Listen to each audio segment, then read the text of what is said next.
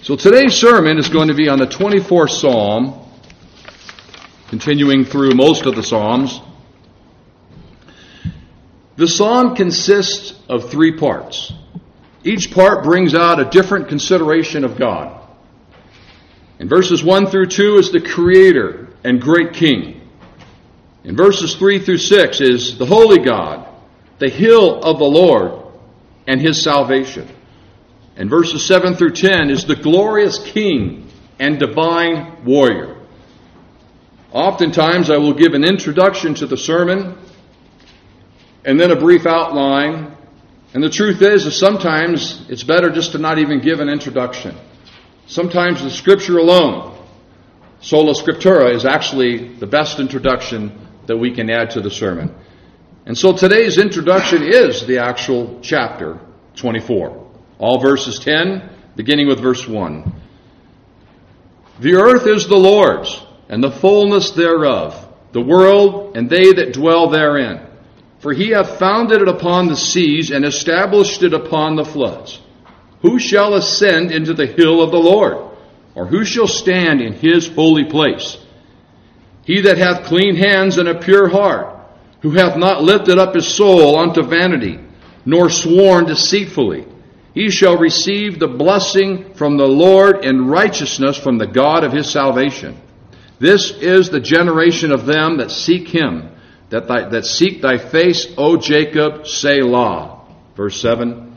Lift up your heads, O ye gates, and be ye lift up, ye everlasting doors, and the King of glory shall come in. Who is this King of glory? The Lord strong and mighty, the Lord mighty in battle. Lift up your heads, O ye gates, lift them up, ye everlasting doors, and the King of glory shall come in. Who is this King of glory? The Lord of hosts, He is the King of glory. Selah. As it says in Hebrew, Selah, press pause, as we grandeur His glory. And so let us give God our undivided attention as we go through His beautiful word. Verses 1 through 2, the Creator and King. Verse 1, the earth is the Lord's, and the fullness thereof, the world, and they that dwell therein. This psalm first introduces to us our great Creator, the King, who rules over the earth. The Lord owns everything in it and upon it. God owns every person, every place, and everything upon the universe. Every animal and all people make their home on earth, and therefore they are under His dominion. And God has given all of this creation to us that we have dominion over all of it, including our puppy dogs and our kitty cats. Everything in this world we have dominion over. This word fullness in the Hebrew could be translated as everything or all of it is the Lord's. He owns all of everything, and everything that I allegedly own is God's. And the reason why I say allegedly own, we have a car that we do not have the pink slip on. The bank owns it. But even that the bank owns that car, the title on that car, God Almighty still owns that vehicle. Everything in this world is the Lord's, whether we fully own it or not, whether it's been bought and paid for or not. And the good news is this church has been bought and paid for by the shed blood of Christ, who is our King and head of this church. 1 Corinthians 10:31 even says that we're to even glorify God in everything that we own. Everything we're to glorify God in. I spend much time talking to my mother-in-law at home now that she lives with us. And what man in his right mind would want his outlaw living with him? And then I realized my mother-in-law is a wonderful woman. I'm so glad and so thankful that she's living with us, even in a 1,200 square foot, 1-bathroom home. But I was sharing with her how even my puppy, as I'm holding my favorite puppy in my hands, how I give thanks to God for that little puppy, God's little creature. I glorify God in our puppies, in our home, in the chair that my mother-in-law sits in everything that we have. And this word in Hebrew is the Hebrew word tabel, which means the entire globe and all of its inhabitants belong to God. He owns all the cattle on the hill. There's nothing that is not His. His rule is established particularly because He has made the world habitable for us. It says in Isaiah 45, listen to this, "For thus saith the Lord that created the heavens, God Himself that formed that earth and made it, He hath established it. He created it not in vain, He formed it to be inhabited. I am the Lord, and there is none else." I am God, and there is none else, because God is a jealous God. I am God, and there is no one else. It is all mine, He says. Verse 2. "He hath founded it upon the seas, and established it upon the floods." Yesterday, of course, every man in this sanctuary was invited to go. And by providence, Brother Nathan went with me, and we spent, I'd say, at least 7 hours in that boat out at sea. Maybe 8 hours. A long time out at sea, way out in sea, out by Santa Catalina Islands. Enjoying God's creation. I know I mentioned this before, maybe I mentioned it too much, but how can we not go out and enjoy God's creation and not talk about it? Not talk about the one who created that creation. The one who is the creator of the creation and the giver of the gifts. That even gave us the gift that we can float upon to enjoy His grandeur. The one who allowed Him to catch a nice big calico bass that I was jealous of, and to catch it. And I remember saying to Nathan, "Do you want to catch it and kill it and eat it, or do you want to let it go?" He says, "Let's let it go." He does have a soft side to Him. And we let Him go. For the glory of God, enjoying that beautiful creation that He has. Everything in the air, everything on the land, and everything in the sea belongs to God. He founded it. This phrase, "He founded it," in the Hebrew is the word vasad, which means to set, to sit down together, to establish, to lay a foundation, to instruct, establish, appoint, or to ordain. These things are ordained by God. And these words, "He founded it upon the seas," displays that the Lord has manifested His wisdom through creation and through creating an orderly world. That He put all these things together perfectly for us. He fashioned them perfectly. All of my life, for 61 years, I've been able to stare at the stars and still see that the Little Dipper and the Big Dipper still stands as it always has. It's because God ordained the stars to stand just as they are. And when He wills, He will decree them to fall one by one. The Psalms often talk about creation, and so I try not to repeat myself. That's actually why I haven't taught every chapter or every verse of every chapter, because I don't want to be repetitive through this series through Psalms.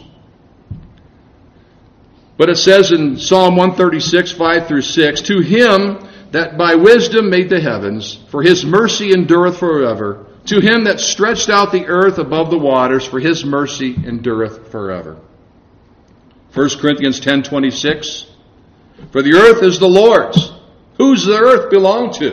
It's the Lord's, and the fullness thereof. All of it belongs to God. The parking lot and every car in it belongs to God. Verse 2 poetically represents Genesis 1 through 10. Again, we speak much of creation through this chapter, and this actually sounds almost like one of the Psalms that I just taught. But this one, verse Genesis 1, actually looks at the creation from a different angle. And we're all familiar with this popular 10 verses. And it says, "In the beginning God created the heavens and the earth. The earth was without form and void. And darkness was on the face of the deep, and the Spirit of God was hovering over the faces of the waters. Then God said, Let there be light, and there was light." God turned the lights on, folks, not Motel 6. Verse 4, "And God saw the light, and that it was good. And God divided the light from the darkness. God called the light day, and the darkness He called night. He called it day. That's where we get the word day from and the word night from. God called it that. So the evening and the morning were the first day. Verse 6. Then God said, let there be a firmament in the midst of the waters, and let it divide the waters from the waters. Thus God made the firmament, which were about the firmament. And it was so. And God called the firmament heaven. He named it heaven. So the evening and the morning were the second day. Then God said, let the waters under the heavens be gathered together into one place, and let the dry land appear. And it was so. And God called the dry land earth, and the gathering together of the waters he called seas. And God saw it was good. Amen. God saw that it was good. It was all good until man came on the scene, wasn't it? If I had been the first man created from dirt, this dirt bag would have done the same thing that the first Adam did. Next is verses 3 through 6. A holy God, his holy hill, and his salvation. Verse 3. Who shall ascend into the hill of the Lord? And who shall stand in his holy place? The psalmist here expresses the nature of fellowship with God in Old Testament terms, such as ascending the hill of the Lord and standing in his holy place. The hill of the Lord is in reference to Mount Zion. It says in Psalm 2:6, yet have I set my king upon my holy hill of Zion. It is also known as your holy hill. It says in Psalm 15:1, Lord, who shall abide in thy tabernacle, and who shall dwell in thy holy hill? It is also known as his holy place. It says in Psalm 24:3, who shall ascend into the hill of the Lord, and who shall stand in his holy place? Verse 3b, we're starting to get into some soteriology right here. This is very important to me. It should be important to all of us, and I know it is. Verse 3b asks the rhetorical, who will be able to stand in God's presence? Who will be able to enter the kingdom of God? Who will be acceptable to God? 3 rhetorical questions. The next verse better answers that question. In the next verse, we will glean much soteriology from it. Soteriology is the doctrine of the study of salvation, or how one becomes saved. Studying the doctrine of salvation is what the Lord used to grant me repentance from Arminianism. From Arminianism to Reformed theology. And that is, if you ever believed in the evolution of man, that was my evolution. That's how I evolved from Arminianism to Calvinism, to Reformed theology. I thought to myself, if I'm dead wrong in my understanding of soteriology, salvation, then where else am I dead wrong in the Scriptures? Hence, I became Reformed. Hence, I grasped, embraced all doctrines of grace, all 5 points of Calvinism. Hence, I enjoy confessionalism. Did not until 9.5, 10 years ago. That was when I attended my first Reformed Baptist Pastors Conference at the La Mirada Church. Couldn't wait to go back to the Corona Church that I attended and beg my pastor and the elders to embrace confessionalism, but they did not. I then grew to understand the regulative principle of worship, which we do here, and then covenant theology.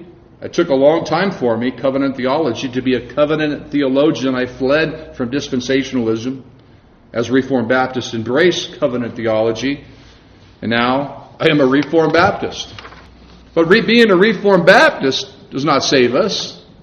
It's not required to go to heaven, but it was a great part of my sanctification. Verses 4 and 5, staying in context of verse 3b, when we talked about who can stand before the Lord on this day, who can ascend on his holy hill. Verse 5 says, here's the answer, he that hath clean hands and a pure heart, who hath not lifted up his soul unto vanity, nor sworn deceitfully, he shall receive the blessing from the Lord and righteousness from the God of his salvation. Only his chosen people, only God's elect, Christ's bride, will be accepted by God. Again, we don't accept Jesus to be saved. It was God who accepted us when he saved us.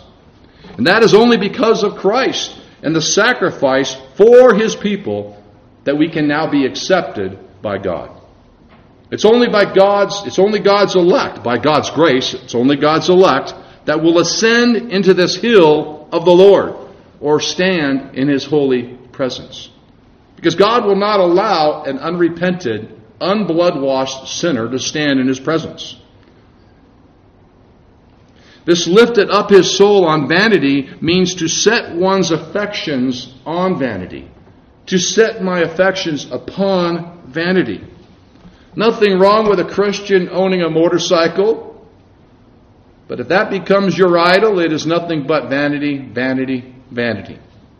I even remember asking my wife, do you mind if I bring this into the house and put it on the carpet? That's how much I loved it. That's a false god. That is a golden calf with a lot of chrome on it. Vanity is the Hebrew word shav, which means things that are evil, things that are destructive. A good thing can actually be evil or destructive. It is also things that are morally guile, or figuratively speaking, here it is idolatry, lying, or any vain thing. Vanity, vanity, vanity. One preacher warns us of vanity.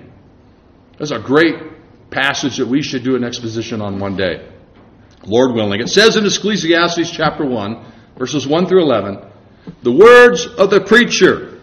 Oh, I love preachers. Don't you love preachers? The words of the preacher, the son of David, king of Jerusalem. Vanity of vanities, says the preacher. Vanity of vanities, all is vanity. What profit has a man from his own labor in which he toils under the sun? One generation passes away and another generation comes, but the earth abides forever. The sun also rises and the sun goes down and hastens to the place where it arose. The wind goes toward the south and toward and around the north. The earth whirls about continually and comes again on its own circuit. All the rivers run into the sea, yet the sea is not full. To the place from which the rivers come, there they return again. All things are full of labor. Man cannot express it.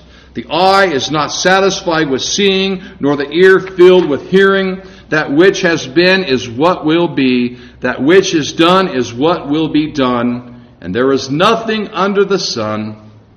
Is there anything of which may be said, see, this is new? It has already been in ancient times before us. There is no remembrance of former things, nor will there be any remembrance of things that are to come by those who will come after. Vanity, vanity, vanity. All of the things of this world, even God's creation, is nothing but vanity without God. The Scripture says the flower and the grass fade away, but the Lord and His word endureth forever.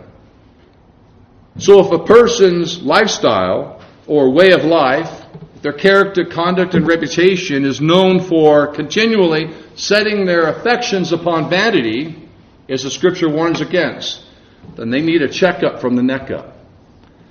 Or as it says in 1 Corinthians 10:13, let a man examine himself, test himself. Let him examine the Scriptures and test himself to see if he truly is in the faith. It says in Psalm 25, we might be teaching this next Lord's Day, Lord willing. Psalm 25, verses 1 through 3. Unto Thee, O Lord, do I lift up my soul, O my God. I trust in Thee. Let me not be ashamed. Let not mine enemies triumph over me. Yea, let none that wait on Thee be ashamed. Let them be ashamed which transgress without cause. Or as one theologian said, and I quote, the Lord expects purity and singleness of heart. Oh, you might say, wait a second, that's work salvation. These professing Christians out there that are actually telling you that we're not supposed to strive for holiness. It's a lie. Though we're saved by free sovereign grace alone, we are to obey commandments in God's Word. The Lord expects purity and singleness of heart from all who seek His presence, Purity of hands and heart is the condition of living before God in accordance with His precepts and out of the desire of His heart. Appearance of holiness is not enough, because the clean hands are expressive of a pure heart. The one who has clean hands is innocent of wrongdoing and readily asks for forgiveness when he has sinned against God. In contrast is the sinner whose hands are full of blood and who needs cleansing, forgiveness, and reconciliation. I confess before the congregation that this wretched sinner's hands are full of blood. And I confess that I must confess that to the Lord Jesus Christ. And that I do need repentance. And I do need salvation from my sins. Amen? Jesus said in Matthew 5:8, "Blessed are the pure in heart, for they shall see God." Who gets to go to heaven and see God and stand upon His holy hill and stand in His place? It's those who have a pure heart. That's who it is. That's who gets to stand on this holy hill, my friends, my beloved church, my brothers and sisters. Only those who have spiritually washed hands. I don't think I need to tell you that everybody's washing their hands a lot this year. 2020 is the year of washed hands, isn't it? I admitted it when I preached Psalm 91 here back in April, May, that I was a little carried away. I had dry, chapped hands. I still wash them a lot. I'm not ignorant, but I am trusting the Lord while I wash my hands a lot. But it can't help us on Salvation Day. Our masks, which nobody here is wearing, will not cover your sins. Clean hands will not allow us to stand before Him on Holy Day, on the holy hill, on that day. But the one with the pure heart, the one with blood-washed hands through the Lamb of God, the one with the regenerate, circumcised heart, that the Holy Spirit regenerates and circumcises upon salvation, that is the one who stands upon that ascending hill. And will be able to stand before a holy God and be excused of their sins by the grace of God because of what Christ did alone for them. Isaiah 1:15 through 18 says, "When you spread out your hands, I will hide my eyes from you. Even though you make many prayers, I will not hear you. Your hands are full of blood." I'm going to stop there before I finish that verse, but listen to this. God will not even hear you if your hands are full of blood. There's only one prayer that God hears from the non-saved. And that's the one who God just saved and just chose to call upon the name of the Lord Jesus to be saved. Even as a Christian, the Scripture says to the church of Ephesus that my sins hinder my prayer.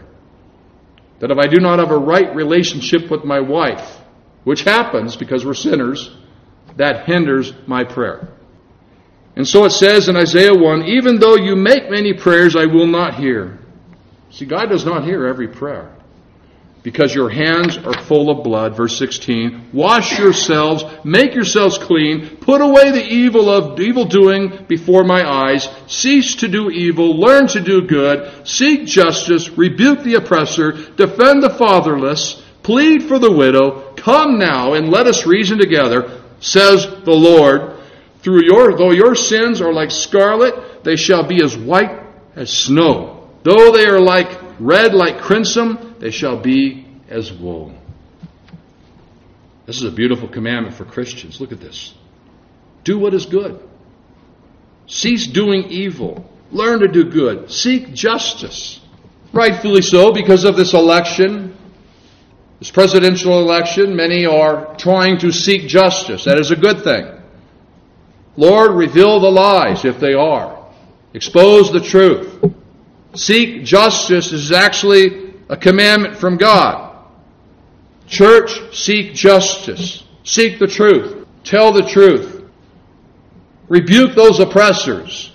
Defend the fatherless. Plead for the widow. Those are commandments of the Lord for us to do as a church. See, once again, that we're saved alone by grace alone, through faith alone, in Christ alone. In sanctification, God does have expectations and requirements and demands of us. One of the gifts that God bestows to us when He saves us, are you listening to this? It's a dirty word that I'm going to say from this pulpit. It's the R word, repentance. I've preached at 2 funerals where I was told to not use the word repentance.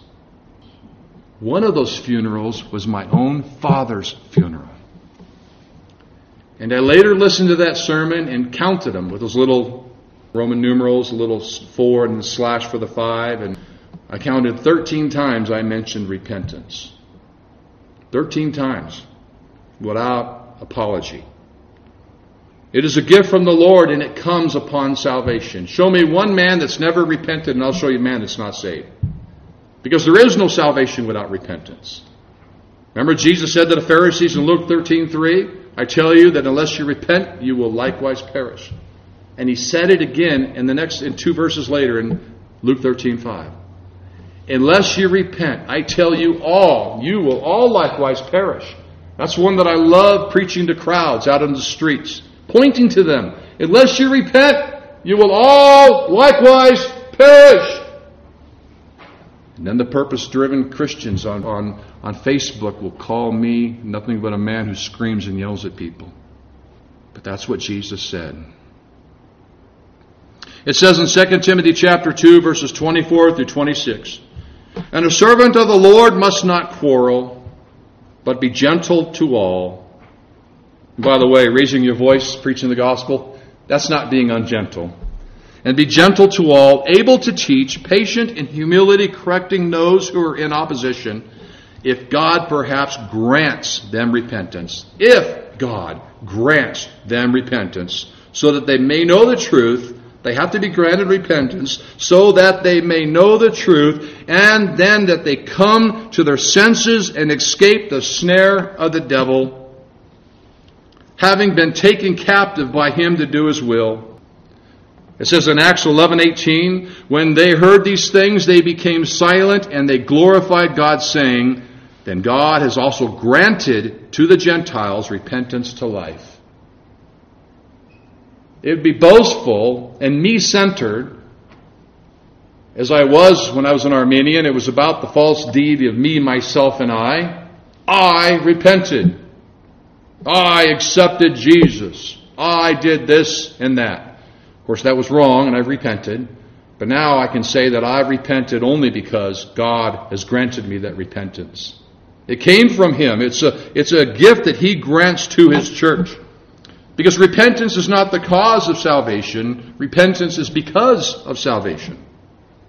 So, in a true believer, there better be a continual lifestyle of repentance. Though we will still sin until we're in the box. Though we all fall short, God expects a loyalty from us and a devotion to Him from this church. From every one of us individually and corporately as a local church. For those whom are chosen by God and granted repentance, and those that are chosen by God and granted by repentance, you will see now in the next verse, in verse 5. Verse 5 says, He shall receive the blessing from the Lord and righteousness from the God of his salvation.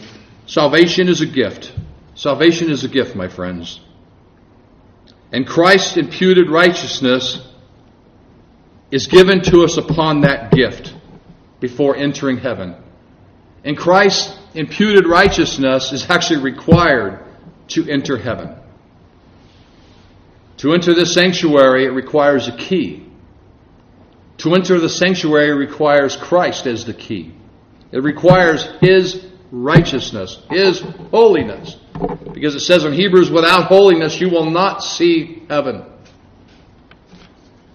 Moving on, upon salvation, He rewards us with the life of sanctification and growing in holiness, striving for holiness and striving in sanctification.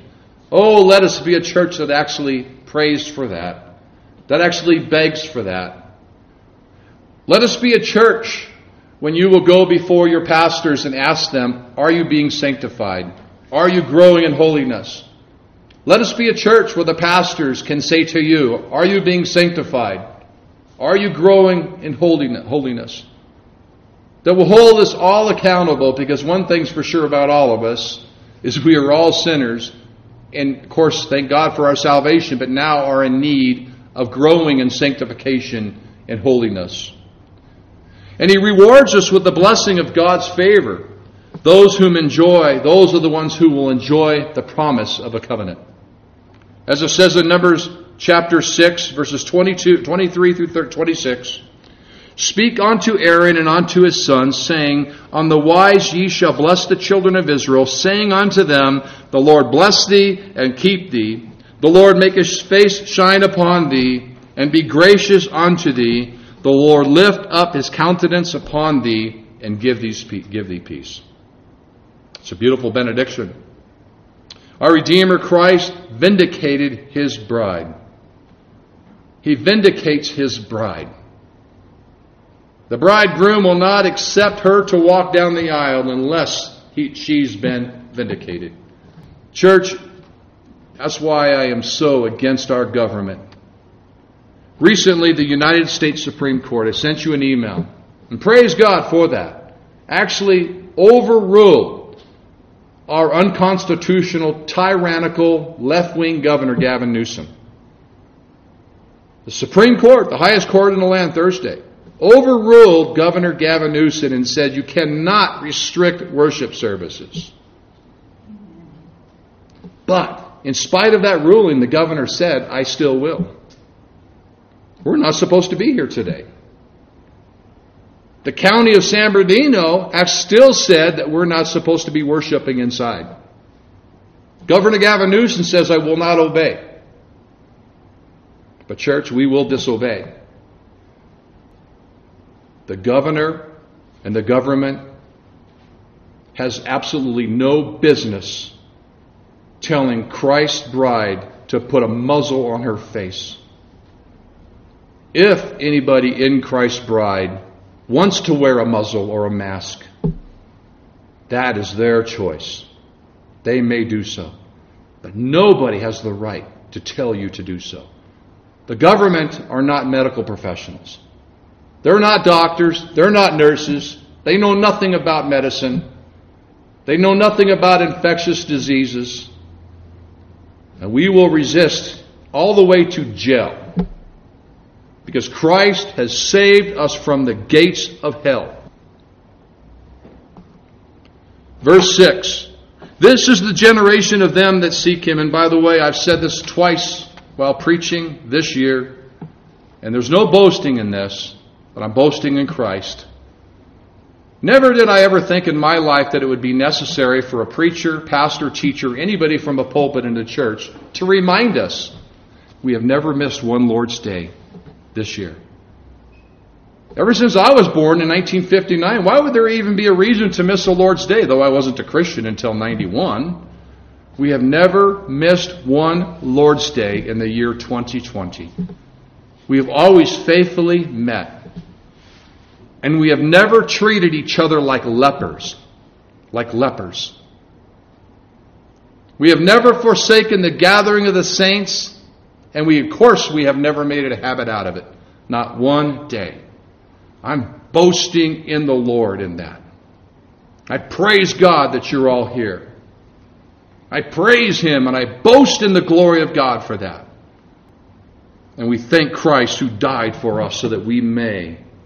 And let me say this else, Christians. I'm thankful for the First Amendment. We greatly benefit from it. But know this. We do not need the Constitution, nor the First Amendment, nor America to gather as Christians. Even if we lost the First Amendment, which, by the way, is an ecumenical document, religious pluralism, it guarantees equal rights for every religion. So it's really not pro-Christ. It's really not Christ only. It's not Christ alone, though we greatly benefit from it. But even if we did not have the Constitution next year, I want you to know, church, we will still meet. Even if we have to go underground, church, we will still meet. Because we are Christians first, Americans last. Verse 6 says, This is the generation of them that seek Him. This is the generation that seeks God. That they that seek the face of Jacob, Selah, press pause. We are a church that seeks Him. To seek thy face of Jacob, the God of Jacob, the God of Abraham, Isaac, and Jacob, of the son of seed of David, Christ Jesus, our King Jesus. We seek Him. The Scriptures clearly state that the unsaved world are not able to save Him, to seek Him. So I don't understand. What is this saying, though? There is a generation that can seek Him, but the Scriptures clearly warn that there is a people that cannot seek Him. Because let me read this passage. Romans 3, chapter 10, verse 12. As it is written. Very important when it says that. As it is written. Just like Jesus, when He rebuked Satan, what did He use? He used the Word of God. He told Satan, as it is written. That's a powerful preface right there. As it is written, there is none righteous, no, not one. There is none who understands, not even this knucklehead right here. There is none who seeks after God. They have all turned aside. They have together become unprofitable. There is none who does good, no, not even one. Bill Retz could not seek God, and I could not do good until God allowed me to seek Him. And when I do good, it's only by the grace of God that He has actually enabled me to do good because of His grace. So then if the unregenerate cannot seek God, then who is it that David speaks of here in verse 6, saying that they seek thy face, O Jacob? In context, he's referring to God's elect, to those that are chosen by God. The saints in the Old Testament will be in heaven with us, just as the saints in the New Covenant will be with us. The only difference is the path has become more narrow. It's become more difficult. Because it says in John 14:6, I am the way, the truth, and the life. And nobody comes to my Father except through me. Jesus also said, for those of you red letter only Christians or red letter only professing Christians out there that might be listening to this sermon, Jesus also said that the way to hell is broad and wide. The way to destruction is huge, and many will go through it. But the way to righteousness, the way to heaven, is narrow and difficult, and few will find it. I don't want to be the many. I want to be the few. By the grace of God, we are the few. I know the Marines call themselves the few, the proud, the Marines. Thank God for the Marines, right? Amen? But it would be wrong for us to say the few, the proud, the Christians. But I will say this, I'm one of the few, and you're one of the few. And I'm proud of my God. I'm proud of Christ. I'm going to boast in Him all the way, I pray, by His grace, to my coffin or my urn. In context, he's referring to God's elect. Next is verses 7 through 10. I just think that was a beautiful passage that the Lord has given us from verse 3b, all the soteriology, who stands on that hill, who stands in His presence. And now we're going to go on to verse 7 through 10, which is the glorious King, a divine warrior. Lift up your heads, O ye gates, and be ye lift up, ye everlasting doors, and the King of glory shall come in. Admittedly, this verse that I just read, I'm going to give you a big I don't know. I'm going to say I don't know what it means. I don't. I cracked open a lot of commentaries. I looked through Logos now that I have that because you guys paid for it. Thank you.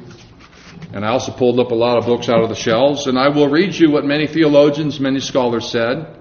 Who's right? I don't know. But I will tell you what we do have to get right after I explain these. These are differences, no big deal. Certainly nothing to divide over. Some scholars say it's a perspective of the arks returning from battle. Some believe verse 7 is relating to David's bringing the ark to Jerusalem. Some say it's because of the mentioning of the heads, the gates, and the doors in this verse, that it's a dramatization or a theophany in the temple, because a theophany is a visible manifestation of God. It talks about heads, gates, and doors. Could be right. Some believe David is literally addressing the gates of the temple that would soon be opened up, or that it may be referring to the ancient doors of Jerusalem. Some believe this phrase, the return of the King of glory shall come in, refers to the Lord's return, the Lord in battle as he returns in victory. Nonetheless, whatever you believe, which doesn't matter to me, but what we must not get wrong, and what we must understand, it is essential, is who is this King of glory that shall come in? That is the rhetorical question. Who is this King of glory that shall come in? Verse 8. Who is this King of glory? The Lord strong and mighty, the Lord mighty in battle. In part, the answer is this. We're starting to sound like a rhyme, because the book of Proverbs is full of rhymes. Maybe we'll teach that next. I don't know. I actually taught that at a church, and it has a lot of rhymes in Proverbs. But the answer to who is this King of glory is the Lord strong and mighty. He is the Lord mighty in battle. He is the Lord Almighty. He is the King of glory. We're not done yet. And to summarize his attributes of this King in context, this King of glory is Jehovah, the God of the covenant people. He brings us blessings. He brings us victory. He is our warrior. He is our God. He is our Savior, if you're saved. He is the Lord God Almighty. He is the strong God Almighty, strong and mighty. He is mighty in battle. He is a divine warrior, and he brings vindication to his people. Exodus 15:2-3 says, "The Lord is my strength and song, and he has become my salvation. He is my God, and I will prepare him a habitation, my father's God, and I will exalt him."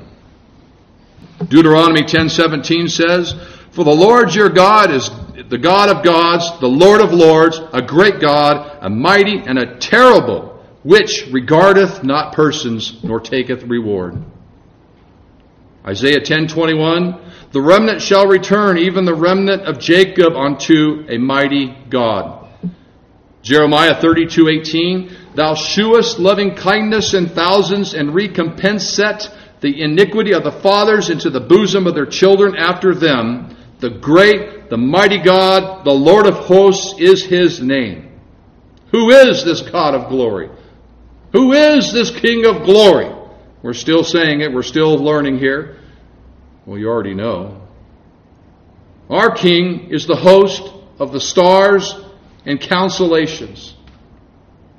It says in Isaiah 40:26, "Lift up your eyes on him and see who has created these things, who brings out their host by number. He calls them all by name," just like the stars, "by the greatness of his might and the strength of his power.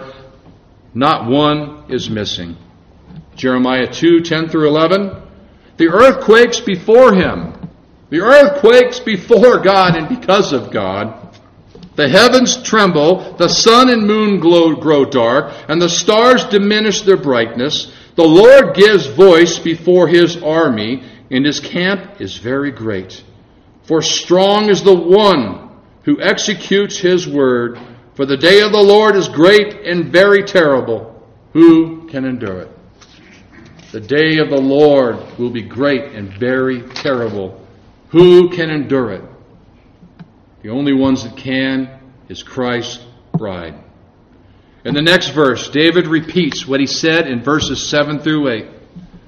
We're still moving on with the same rhetorical question. "Lift up your heads, O ye gates, even lift them up, ye everlasting doors, and the King of glory shall come in." Verse 10, "Who is this King of glory?" He asks it again. "The Lord of hosts, he is the King of glory. Selah." This Lord of hosts, or Lord God of hosts, describes God's supremacy over all of creation and all of creatures in it. Hosea 12:5 says, "That is the Lord God of hosts. The Lord is his memorable name." Amos 4:13 says, "For behold, he who forms mountains and creates the wind, who declares to man what his thought is, and makes the morning darkness, who treads the high places of the earth, the God of hosts is his name." And the Lord of hosts is especially supreme and sovereign over his heavenly armies and his matchless majesty. Joshua 5:14 says, he said, no, but as commander, capital C, of the army of the Lord, I have come now. And Joshua fell on his face to the earth in worship and said to him, what does my Lord say to his servant? 1 Kings 22:19. And he said, hear thou therefore the word of the Lord. I saw the Lord sitting on his throne, and all the host of heaven standing by him on his right hand and on his left. And so they asked, who is this King of glory? And we answer, the Lord of hosts. He is the King of glory. Selah. This is our Lord who redeems his people and overthrows his foes. This is our Lord, the King in his glory, the God of total effective power, strong and mighty in battle. That is the King of glory. Or as another said, and I quote, he holds the scepter of universal dominion in his nail-pierced hand, close quote. Christ, this is the King of glory. Christ is the King of glory. Father, thank you for your beautiful word. Thank you, Father, for the creation. Thank you for your majesty. Thank you for your supremacy. Thank you for your sovereignty. Thank you for Christ, the King of glory, the Lord of lords and King of kings. Thank you for Christ, who is the bridegroom of this church. Thank you for your Holy Spirit, for manifesting your means of grace. Thank you that you are going to you're going to show us your gospel through the visible manifestation of your gospel, through your means of grace, through your Lord's Supper, through your Holy Communion. I pray our hearts would be ready, repented, humbled, broken, fixed upon you. Lord, we do the rest of this service for the glory of you, as we exalt Christ, the King of glory. In Jesus' name, amen.